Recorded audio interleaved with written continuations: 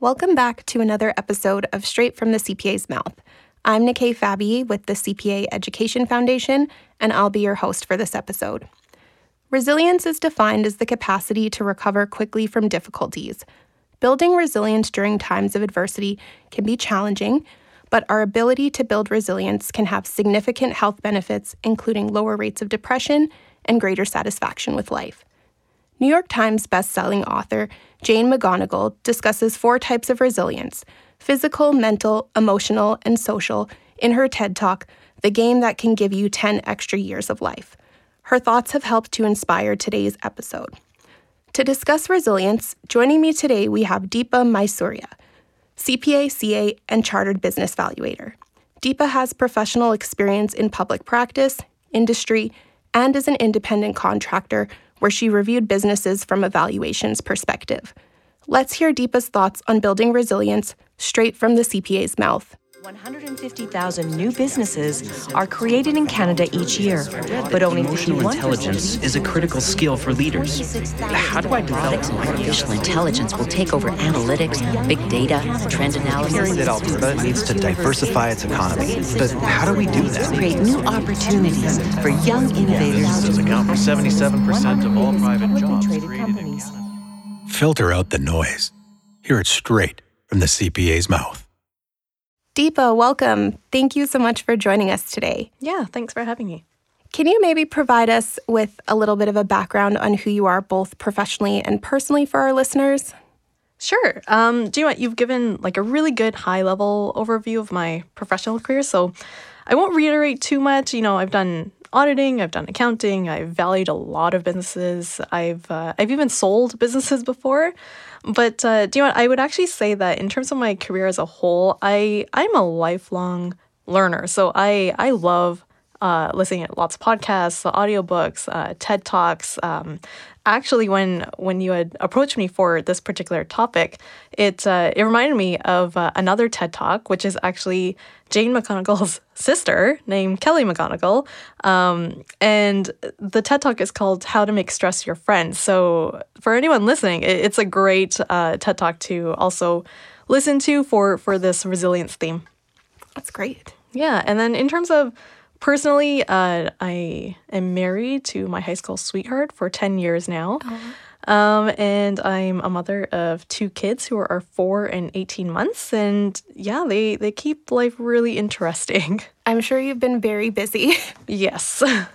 So, of course, we're talking a little bit about resiliency today, and I know many of us, just due to COVID-19, have kind of seen a shift in our routine, whether it's working from home. Some of us might even be like working out at home, limiting the amount of social activities we're participating in.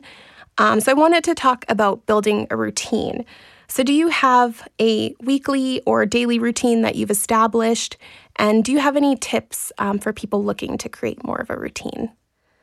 I will be the first to say that I used to have a great routine. You know, at nighttime, I used to, prep my lunch. I would pack my bag with like clothes, makeup, whatever. I put my gym clothes right beside my bed. And then in the morning, I'd wake up, put my gym clothes on because they were right beside me. I'd drive to the LRT. While I'm sitting on the train, I'd go through, my affirmations and my goals, and I would like visualize. Then I'd, work out and then go straight to work right after that, after, getting ready from at the gym. And I would get so much done. And now I have kids. And that just does not happen. My routine is based on their routine. And not just their routine, but their behavior and their mood. And, not every day is the same. Not to say that we don't have a routine, we do, but I would say it's a very loose routine right now. But, for anyone who's trying to develop a good routine, I think the first thing to think about is that what you're really doing is you're developing a habit. That's all it is. And, I think researchers have said that about 40% of our day are just habits that we're doing day after day. And if you think about it, that's a lot. That's almost half your day where we're just on autopilot, doing the same things, which is fine. unless you have bad habits, then it's not so good, right? So if you're trying to develop a habit, I would say, be really cognizant of what you're trying to do. So first off, think about what you want the routine to be and think about why you want that routine. Because if you can attach an emotional attachment to, the routine or the habit that you want to develop, it will keep you motivated to continue and stick on with that habit that you're trying to develop. And start small. If you're trying to, change everything, you're not going to stick with it. So start small. I recently read a book this summer. I think it's called Atomic Habits. And I don't remember the author, but I think it was called Atomic Habits. And in there, what the author said was, if there's any habit that you want to develop, but you're having a hard time doing it, then do the least amount possible. And so I'll give you an example. I used to be really bad at being consistent with flossing my teeth, just really bad with it. And, once my hygienist said, just once a day, it doesn't matter when, just once a day, I was like, okay, well, how am I going to do this? So I decided for me, the easiest way to do this would be first thing in the morning, I have the energy to do it. And in this book, the example would be commit to flossing one tooth. That's it. The least amount possible. And so for my example, commit to flossing one tooth, because what happens is the hardest part about doing anything is getting started. Right. So if you commit to just, the least amount possible, and in this case, commit to flossing one tooth, chances are once you floss that one tooth, you're going to do the whole mouth, right? Agreed, yeah, because once you kind of pull out the floss and do the one, totally, you're like, well, I might as well do the others. Totally. So for anyone trying to develop a habit, start small, start with one thing at a time and do the least amount possible. And, over time, you'll develop that habit and then you can add something else. No, that's great. I agree. I think that's really true. I read a book kind of similar to that. It was I think it's called Start With Why by Simon Sinek, and he talks about attaching like an intrinsic value to the things that you're trying to do to help find your why. So I feel like that would kind of follow a similar principle. Totally. So we did talk about how resilience in the intro is kind of essentially our bounce back ability. So when we think of adversity, I think it's often easy to assume, we always assume like major life events, but adversity can be anything that's situational or even something daily, which you've mentioned before. I'm going to floss my teeth once a day. Mm-hmm. So have you had any sort of or can you describe any defining moment in your career where you overcame adversity? And did you use some sort of mental tools or skills? I guess what sort of mental tools or skills did you utilize during that time? Yep. I actually will say that I was lucky enough to have something happen early on in my career, and I'll talk about why I think I was lucky enough later. But I had graduated university and I started the workforce right away at a public accounting firm. And at that time, in order for you to get your CA designation, I had to go through the CASB program and then write the UFE. So I think it's the CFE for students today. And, you worked so hard throughout the year to do that. And I remember the summer, I remember, having my routine of going to the library to study. And during the exam, I must have been burnt out or something. I remember being burnt out in the middle of the exam. And sure enough, I failed. I failed the exam. And for most people who fail something, it's not so public, you know? Mm-hmm. But, for the UFE and for students today, the CFE, it's an exam where your family knows, your friends know, your firm knows, or, your team at work knows. Everybody knows that you're working so hard for this exam that you need to pass to progress into your career. And at the time, I was so embarrassed because everybody knew that I failed. And I was completely devastated that I I didn't do it. I thought I was going to do it. Everyone around me passed, and it was like I felt like I was the only one who didn't. And I at the time, as bad as I felt, I also knew that I could do it. It was a faith that I had in my own abilities, and I naturally just believe that everything that happens for a reason. So I just need to figure out what I need to learn from that situation. And so I guess in terms of mental tools, the first thing is just having a belief in yourself and making steps towards, trying to achieve whatever it is you want to achieve. So for me, in my, devastation, I still thought to myself, okay, I know I'm going to write again. I know I can pass. But what's the best next step I can take today for me to do that? And at that time, for me, it was enrolling in a UFI prep course. So I did that immediately. And then, fast forward to the summer, while studying, I started using the tips that the course told me, but naturally, my brain kicked in and I had all these, memories of failing. And naturally, I started feeling all this doubt coming up and having the fear that, I was going to go through this whole summer studying all over again, writing the exam and then failing again. And it was every time that I did that, I had to stop myself and I had to say, nope, I'm not focusing on that. I am just focusing that I will pass. That's it. There's no other option. This is going to happen. And I don't care if my brain wants to give me doubt. It's not happening.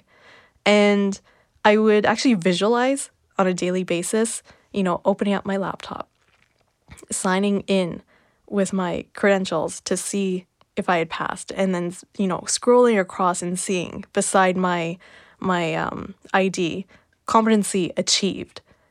And I did that every day. I would just visualize that this was going to happen. And sure enough, the day the results came out, I did the exact same thing that I visualized every day. And it did say competency achieved. And yes. So, in terms of mental tools or skills, I never actually thought about what I was doing. But looking back, I think the start is, having that faith in yourself, and working on your mindset every time doubt does creep in, and then doing the work. I think Jim Carrey, he has a funny quote, which I saw him say on Oprah once, and it was, visualization works, but you can't just visualize and then go eat a sandwich. So put in the work. You got to do that. And at the end of the day, you just understanding that failure is not the end. It's just a part of the journey towards success. And once you reframe that, I think it's a lot easier to work through any adversity. So going back to, saying I feel like I was lucky enough to encounter this so early on in my career, I say that because I think it's helped me at such an early age to use these skills for when other things happen later down the road. Mm-hmm. No, that's great. And it's actually funny that you did mention it's important to have that belief in yourself, because I think it is really difficult to talk about building resilience or just resilience in general without kind of mentioning self-efficacy, which is, of course, the belief in our ability to succeed in a particular situation or task or goal. Mm-hmm. So I did want to ask you, why do you believe it's important to set goals? And how has goal setting contributed to both your short and your long-term success? I'm actually going to answer this with a story. Great. So the end of last year, my husband and I were chatting, and he asked me a really thought-provoking question. And that was, who do we know who's had the most change in the last 10 years? Because, we're coming up to 2020. It's a whole new decade. So he had asked this question. And, naturally, as we're chatting about this, you start thinking about yourself. And we're like, oh, what did we do in the last 10 years? How far have we come? What have we accomplished, you know? So we had these conversations with a lot of different people, and I'm not going to mention any names or anything, but there was someone close to us who, when we had this conversation, this person just went silent. Mm-hmm. And I knew this person was, you know, pondering the last 10 years of their life. And the reason they went silent was because they had realized they were in the exact same position in their life from 10 years ago to today. And it shook them to their core because they realized they had not grown. Mm-hmm. Like nothing had happened in their life, right? So I say this story because, you know, goals are important because they push you. They push you towards, you know, trying to achieve whatever it is you want to achieve. But to take a step back, it's not just a matter of, you know, creating goals. You have to take a bigger picture of your life as a whole. What is it that you want out of your life first and foremost, right? And then from there, trying to create goals to move you towards that direction. So I think that, you know, having goals is great once you have an idea of the path that you want to take, because it's those steps that will eventually get you there. So, like, I guess in terms of our lives, I got the designation that I wanted. I did another designation after that. You know, in terms of financial goals, we were able to buy our home, buy cars. We were able to, you know, plan out when we want to have kids. And, you know, like, we had to have that plan in place and then do the work towards achieving those goals. Mm-hmm. No, that's great.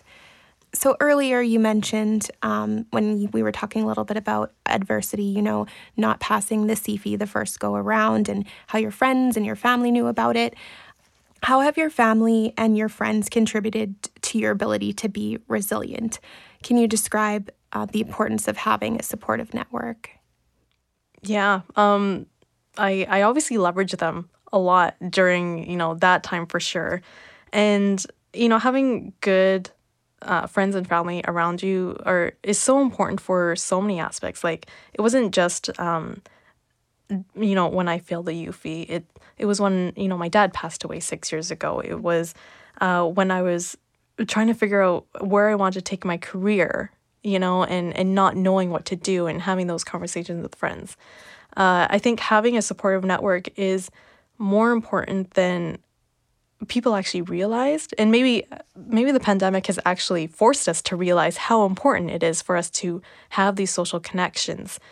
I actually have a family friend who is a doctor and specifically works with geriatric patients, so the elderly. And I'd asked him a question because, you know, he works with old people and he sees what their lives are like. And I had asked, you know, what's the number one thing that we can do to live a long, happy, healthy life? And I totally expected him to say something like, oh, eat right, exercise, you know, like just the natural, common things. Yeah, the common things.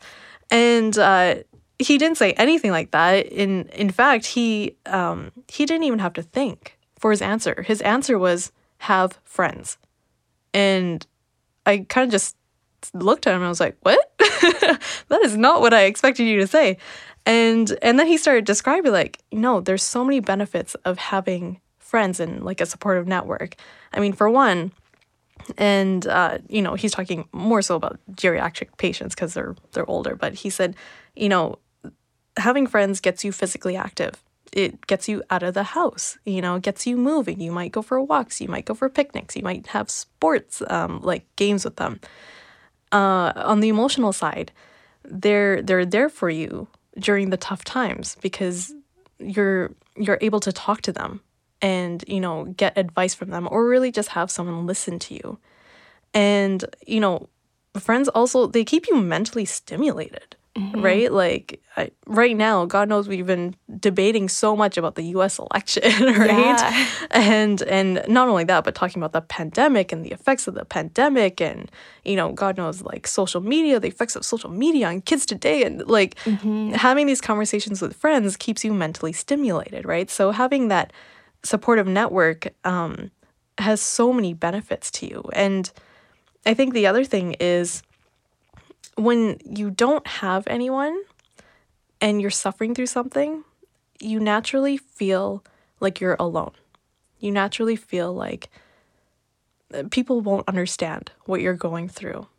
And I actually realized this fairly recently. I've been going through a process to work on my mindset. And I used to actually write a lot of gratitude notes in my phone, but I don't take the LRT anymore, so Right. I never actually developed the habit of just sitting down and like writing out my thoughts about gratitude. And so I actually created a gratitude journal, and I put it up on Amazon, and I put it up for myself because I just wanted the book. And my husband kept saying, "How come you haven't told anyone?" And I didn't want to. I was too scared. I didn't know what people were going to say. I didn't know if they were going to think this was lame. I don't even know what I thought. I just didn't want to tell people. It's very vulnerable. Very, very much so. And then I finally did. I was like, okay, well, do you know what? I'll tell people, and I'll tell them why, and it was just letting people know that I naturally am self-critical, and I wanted to work through that. And so I created this. And, I didn't necessarily think that people would understand. And I couldn't have been more wrong. It was so crazy to see the type of responses that I got. I had people, I kid you not, people I haven't talked to in about 18 years reach out to me, telling me how they felt, how negative they felt about like the world, how they are also self-critical, how they were also trying to figure out how to not be so hard on themselves. And it shocked me to know that, something that I really did not want to tell people out of fear that people wouldn't understand, people actually did understand, because everybody's going through the same stuff.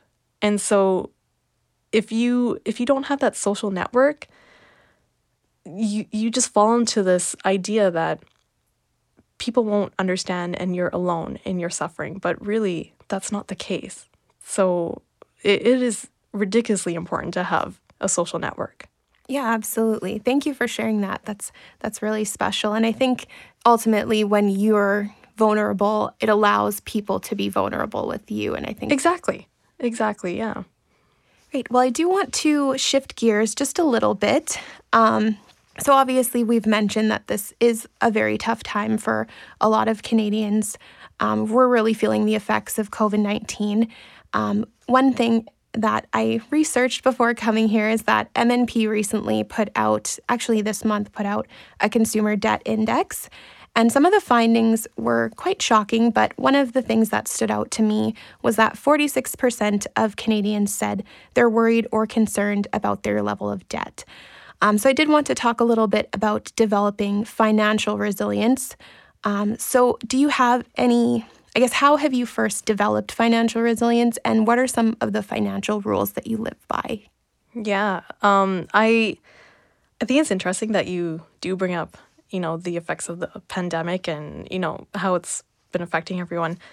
I've also really been thinking about this, and it's made me realize that the pandemic has really shed light on how everybody deals with their finances, whether you're wealthy or you're not. It really has affected everybody. And what it made me realize was, there's two aspects to being financially resilient. There's having cash, being able to pay your day-to-day expenses like food and your bills and things like that. And then there's also assets, which are things like, your car, your house, the big things that if you need to sell, you could sell, but it would take some time. You can't quickly convert that to cash. And there's such a fine balance between the two. And they're like right now with the pandemic, we have been very fortunate. And I think that's because of the way that I deal with our finances. I would say the first rule that I have for ourselves is we live under our means. So we've been living in the house that we're in for the past 5 years. And, when I was first looking at homes to buy, the banks were giving like money based on the situation at that time. And at that time, I made the deliberate decision to not use that whole mortgage. I bought a house that we needed, that worked for us, but it wasn't the most that we could have spent by any means, because in my head, I kept thinking, okay, well, that's great for the situation we're in right now. But what if I decide to have kids and decide to not go back to work? What if somebody does lose their job? What if the, interest rates go up and now all of a sudden we can't afford it because the rate went up, I made that deliberate decision to not use the full amount that we were able to get. Another rule that I also live by is if there's anything that I want but don't have the cash to spend it on, I will not get it. So I'll give you a story. I was at work and a bank had come at lunchtime to pitch their new offering, which I think was some type of line of credit or something. And I kid you not, they were talking to a group of accountants, telling us, if you've ever wanted to go on that vacation but couldn't afford it, well, now you can, because now you have this line of credit. And I'm literally looking at them like, do you realize you're talking to a group of accountants? Do you realize you're literally marketing to people to use debt to fulfill their dreams and desires? Yeah. I was shocked. I couldn't believe it. And so anyways, that's my rule of thumb.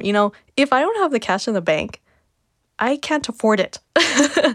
Plain and simple, right? Like I will always pay my credit cards off in full. I will never leave anything on there because I don't agree with paying interest, Yeah. unless there's something like a house or maybe even a car or something. But to me, if you're going to use debt, use it because you have some type of investment. Don't use it because you're trying to be a consumer. It's that concept's just crazy to me. So those are the two things, live under your means, and if you don't have the cash, you can't afford it. Yeah, no, those are really great tips. And I think sometimes often overlooked. And I think sometimes too, that's why marketing can be so toxic, I think, because they really do play on some of those insecurities that we have as consumers. But I mean, that's a topic for a whole nother podcast. It totally is, yeah. Another thing that I kind of was looking at in this report that they mentioned is that Generation Z or Z, of course, is the youngest generation currently in the workforce, and they have been hit the hardest by the pandemic in general. But 70% of Gen Zs are about $200 away from insolvency.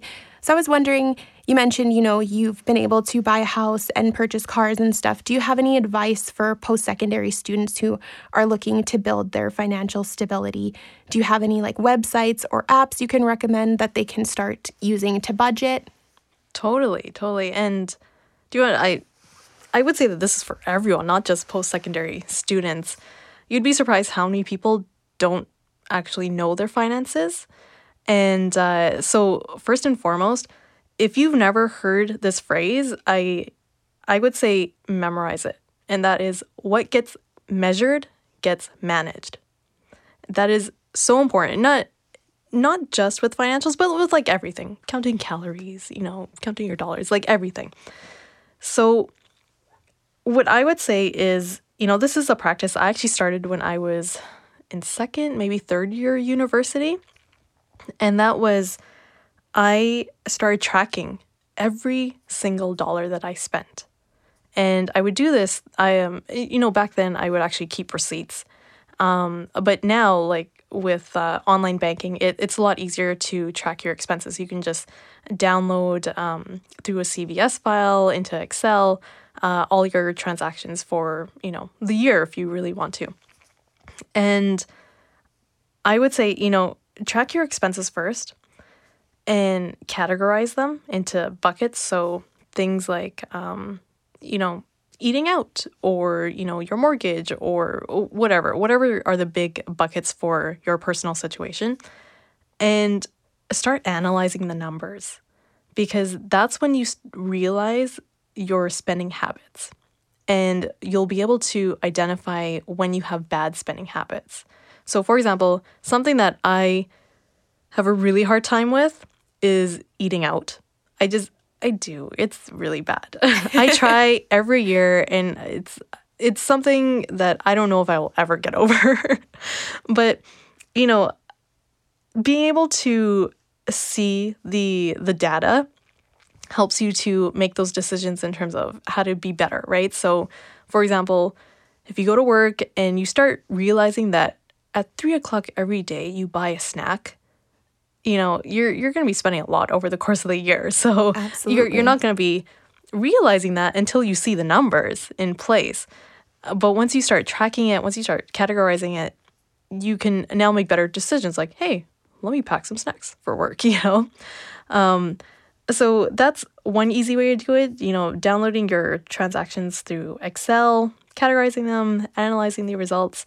If you don't want to do that, there actually are programs out there that you can connect your different credit cards and like bank accounts to, and it'll actually aggregate the information for you. So I think there's, like in Canada, there's mint.com, personalcapital.com, moneypatrol.com, and I think there's a few more that you could utilize.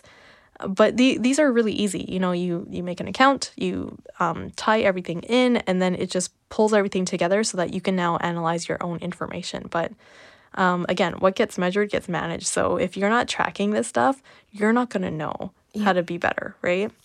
No, that's great. So yes, if people don't remember anything else from this, this discussion, what gets measured gets managed. So speaking of that, that seems to be a mantra. So this is kind of a loaded question, but do you have, what are some of the greatest life lessons you've learned so far? Besides what gets measured gets managed, there's probably so many that we could have a whole podcast just on that, right? If I were to narrow it down, this is something that is something I'm currently working on, and that is that your mindset is everything. It's actually the reason why I made the gratitude journal, really, right? What I've come to realize is that, your thoughts, they affect your emotions, and then your emotions affect your behaviors, and your behaviors are really just the actions you take in life. So if there's, something that you want to achieve and you haven't been able to, I feel like people need to start really looking at how they think, because more often than not, most people don't. We all kind of work on autopilot, and we let our subconscious minds actually drive how we behave. And I learned this early on. I read a book by Dr. Phil called Self Matters. And in there, he talks about 10 defining moments. And these are defining moments that usually happen when you're younger, when you're a kid. And they're so vivid in your memory that when situations arise that are very similar to what had happened when you were a kid, you actually behave the same way as you behaved when you were a child without actually realizing it. So if you are not conscious about, the thoughts that are running through your mind, you might not be able to achieve the things that you want to achieve because of this unconscious tape that's going on in the background.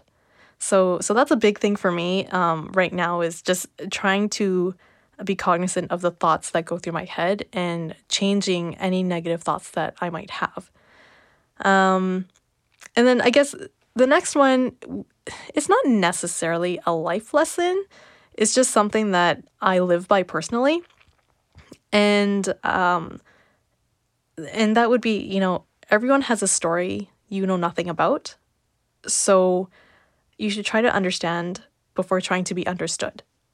And it's just something that I feel like is so important today, because, you look at social media, you see what people post up, and you think that that's reality, and that's not reality. Right. They're posting up the best images of their life, but that's not the real story, and we don't know what that story is. Mm-hmm. So yeah. That's great. I feel like that's a really natural place to end things. I'll definitely need to get your reading list suggestions because I feel like you've read a lot of books that I would personally be interested in. I just have one final question for you. Okay. Landing a little bit on a happy note. Where is the first place you plan to travel once it's safe to do so? I know exactly where I would go. And it is such a cliche answer. And I will say that when we go, I will say it's for my kids. I like it. But in reality, it's completely for myself. And that is Disneyland. Love it. I am going to Disneyland. Amazing. I love that. Well, Deepa, thank you so much for joining me today to share your insights. It's really been such a great conversation. Thanks so much. Thank you. Thank you for tuning in to another episode of Straight from the CPA's Mouth podcast. This episode featured Deepa Masuria, CPA, CA, CVB. Don't forget to subscribe to the Straight from the CPA's Mouth mailing list for exclusive content. As always, if you have ideas for future episodes or have any feedback you'd like to share, email us at knowledgecenter@cpaalberta.ca or leave us a comment on social media. Straight from the CPA's Mouth is brought to you by the CPA Education Foundation. The CPA Education Foundation is the charitable arm of the Alberta CPA profession, providing up to $1.2 million each year in support of business and accounting education in the province. This podcast is just one of many resource materials available through the HESHI CPA Knowledge Center. This virtual hub features Alberta CPAs sharing their unique perspective and vast expertise on topics and issues such as leadership, finance, entrepreneurship, and more. Visit cpaalberta.ca/foundation for more information on the HESHI CPA Knowledge Center and to learn how Alberta CPAs inspire success.